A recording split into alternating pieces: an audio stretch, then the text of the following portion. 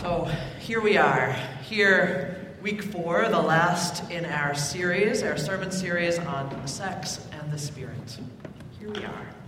Now, I wasn't here last week when Justin talked about the ingredients of intimacy. Sadly, I was away. I had the opportunity to go preach at the installation of a former ministerial intern that I'd worked with, and it was a wonderful experience. And I have to promise you that on Sunday morning, as I got on my 9 a.m. flight home, I was with you in spirit.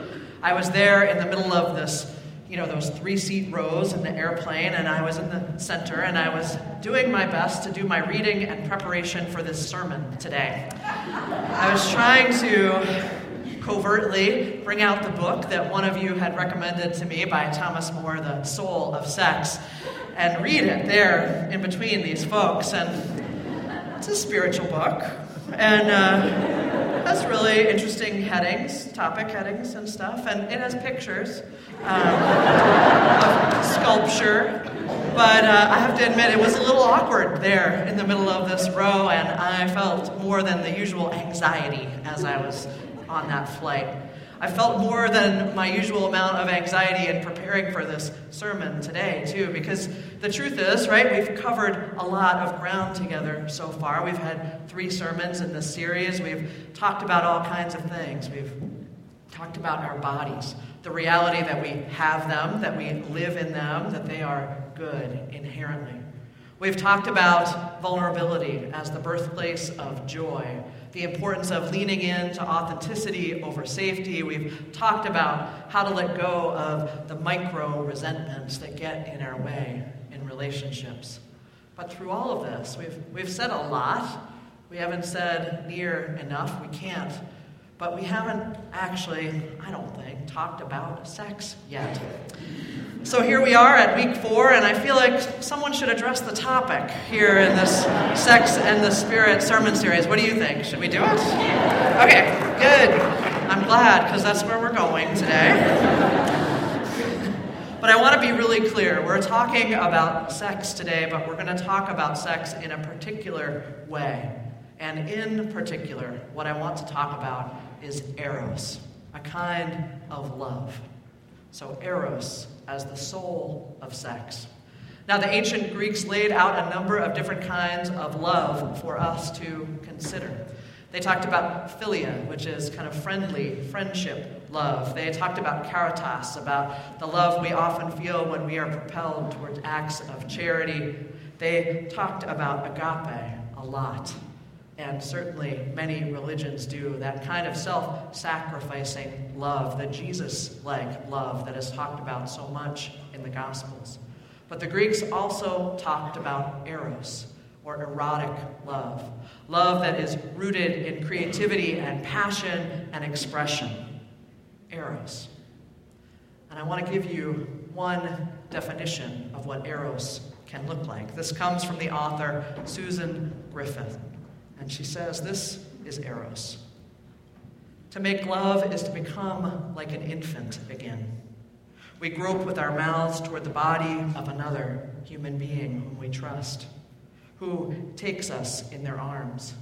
We rock together with that loved one. We move beyond speech. Our bodies move past all the controls we have learned. We cry out in ecstasy, in feeling. We are back in a natural state before culture tried to erase our experience of nature.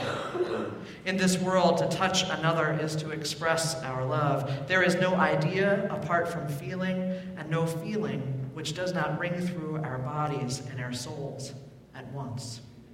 This is eros, she says, our own wholeness. Not the sensation of pleasure alone, not the idea of love alone, but the whole experience of human love. The whole experience, the whole expression of human love, of body and soul united. In that moment, that experience past controls, beyond speech, back to the natural state in which we were born before culture had often its negative way with us. Back there. Back beyond just pleasure alone or love alone, but all of it together. That is the kind of love I want to talk about this morning. Eros, the soul of sex. But before we head too far along in theory, I want to talk about a real-life example. I want to talk about a man named Mark O'Brien, a witty, brilliant, talented journalist and poet. Mark O'Brien, who was the man who took center stage. His life was the basis for the recent film, The Sessions. How many folks have seen The Sessions? I've got to recommend it to you. It is such tenderness and awakening in it. So The Sessions came out, I think, this fall. It's a wonderful film, and it tells Mark's story, or part of it, at least. So Mark O'Brien. At the age of 6 years old, Mark contracted polio, and it changed his life forever. It limited the movement of his body. He could maybe sometimes move the tips of his fingers or toes and his head. But otherwise, he was paralyzed. And he had trouble with breathing. And he lived most of his life encased in an iron lung. Now, Mark says he looked back at the age of 35 or so and realized that he hadn't even seen his own body since he was 6 years old. The angle of his head, the shape of his chest, the iron lung that really encased him, it all kept him from even seeing his own body. He felt disconnected in so many ways from his physical self. He felt this disconnection, but that wasn't all Mark felt. Mark also knew love, deep, powerful love, agape love. This connection he had with family and friends, with caregivers, was meaningful to him, so rich. But there was this whole other area, this area of eros, of erotic love that had been pretty much foreign to Mark. Until, that is, he got a particular phone call. An editor called him up one day and said, "Hey, I was wondering, would you be willing to write an article on sex and the disabled for me?" And he paused for a moment, and then he answered, "Yes, absolutely, I will." Now, Mark began his research, I think, in probably the best place that he could. He started talking to his friends. His friends, many of them whom had different challenges with their own bodies, his friends who were navigating some tricky terrain themselves. And as he talked to them, he learned that many of them were having wonderful sexual experiences. Many of them knew eros. They knew erotic love. And as he found this out, he couldn't help but think like most of us would in that moment, if this is possible for them, is it possible for me too? Could this happen for me? The way Mark puts it is that as he had these conversations, as he began his research, it was as if a door had opened that he could not close. This door of possibility. Could he know what sex and touch and the giving and receiving of pleasure actually felt like? Could he know not just agape, but eros too? Mark went to talk to his therapist about all of this, and a suggestion came his way.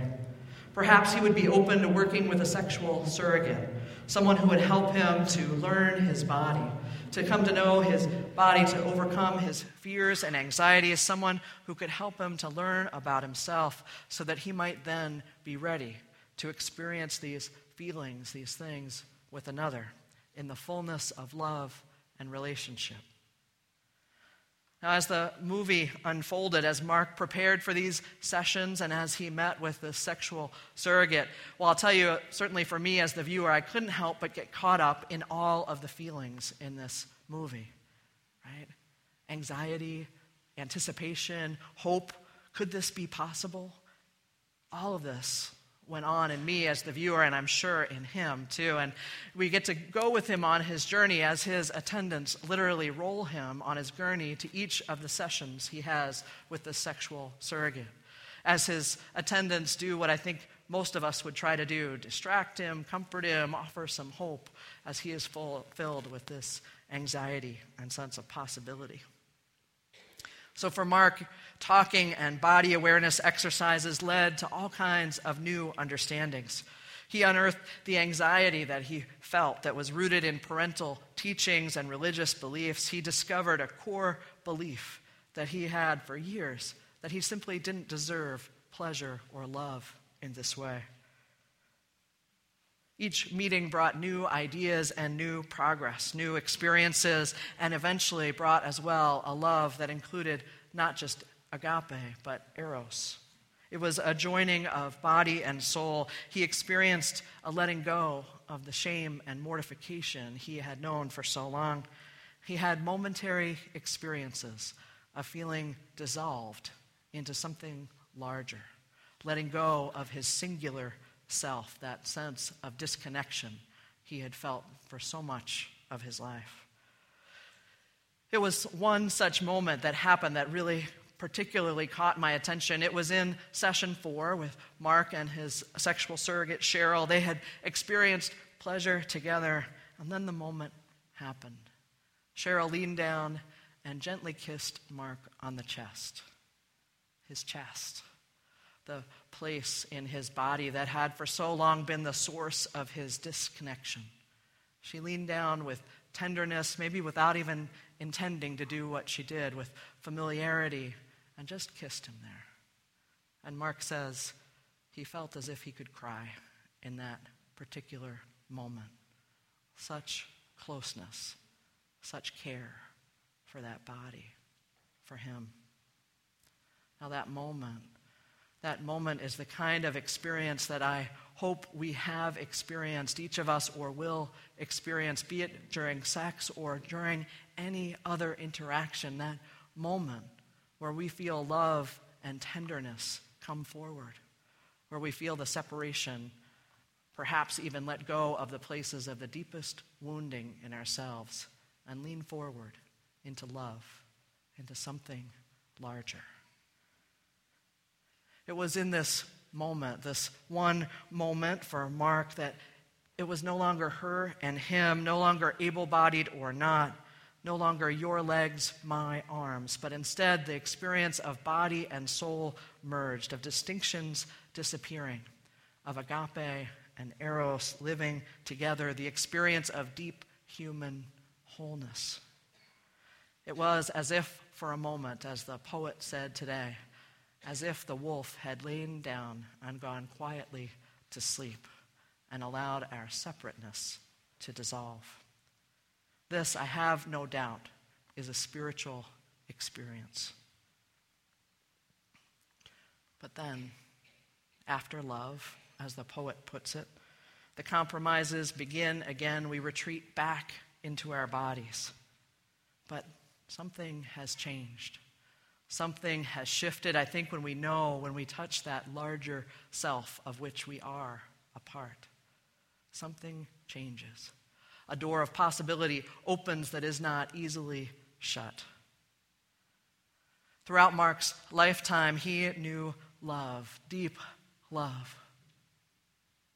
He knew agape and eros, and when it came time for him to die, he counted the experience of this kind of love as one of the most important achievements of his lifetime.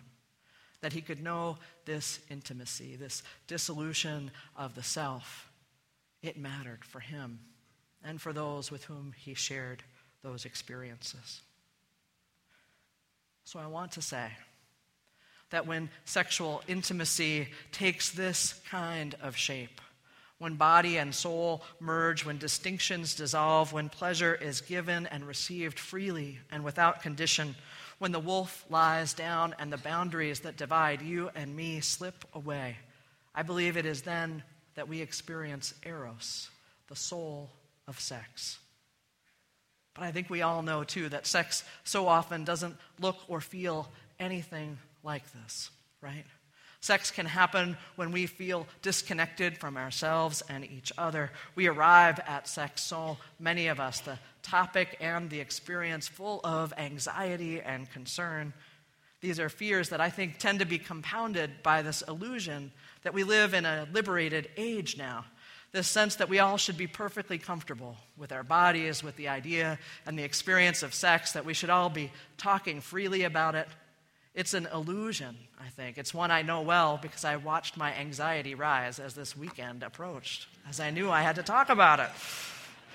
I think we have this idea that, well, sure, for thousands of years, sex and sexuality have been the source of frustration and neuroses and anxiety for so many people, but not us, right? We're over that. We're done with it.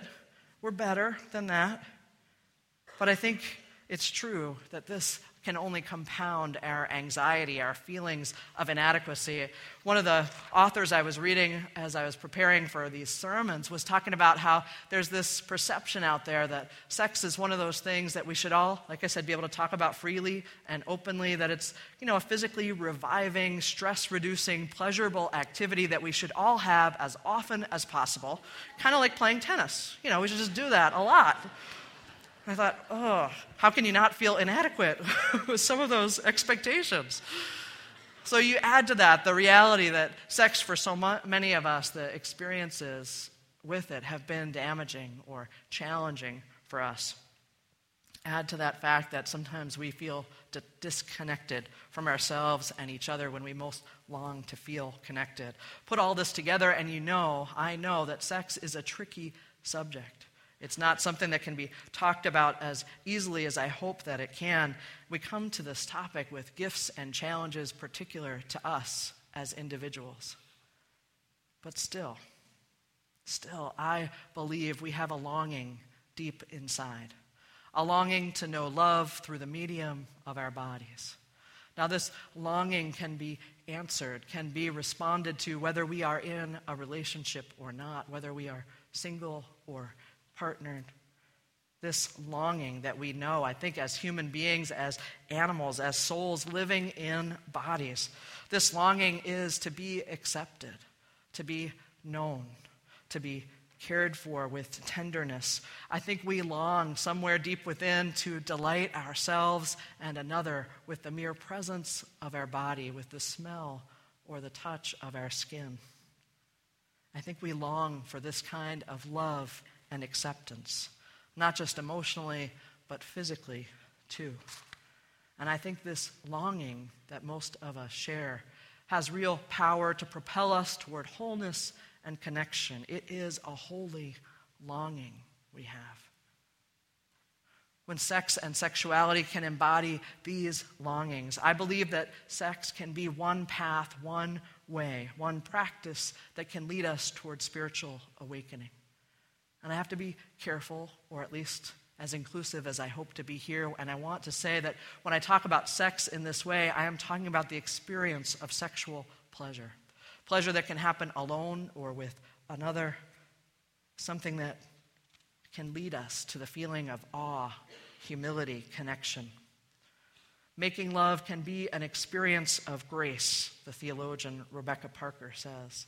It is a lived experience of gifts given and received regardless of how we feel about our bodies or our own worth. It can be an experience that recalls us to ourselves and to each other and to the larger love of which we are a part. So, here at week 4, the last in this series, this sermon series on sex and the Spirit, here we arrive.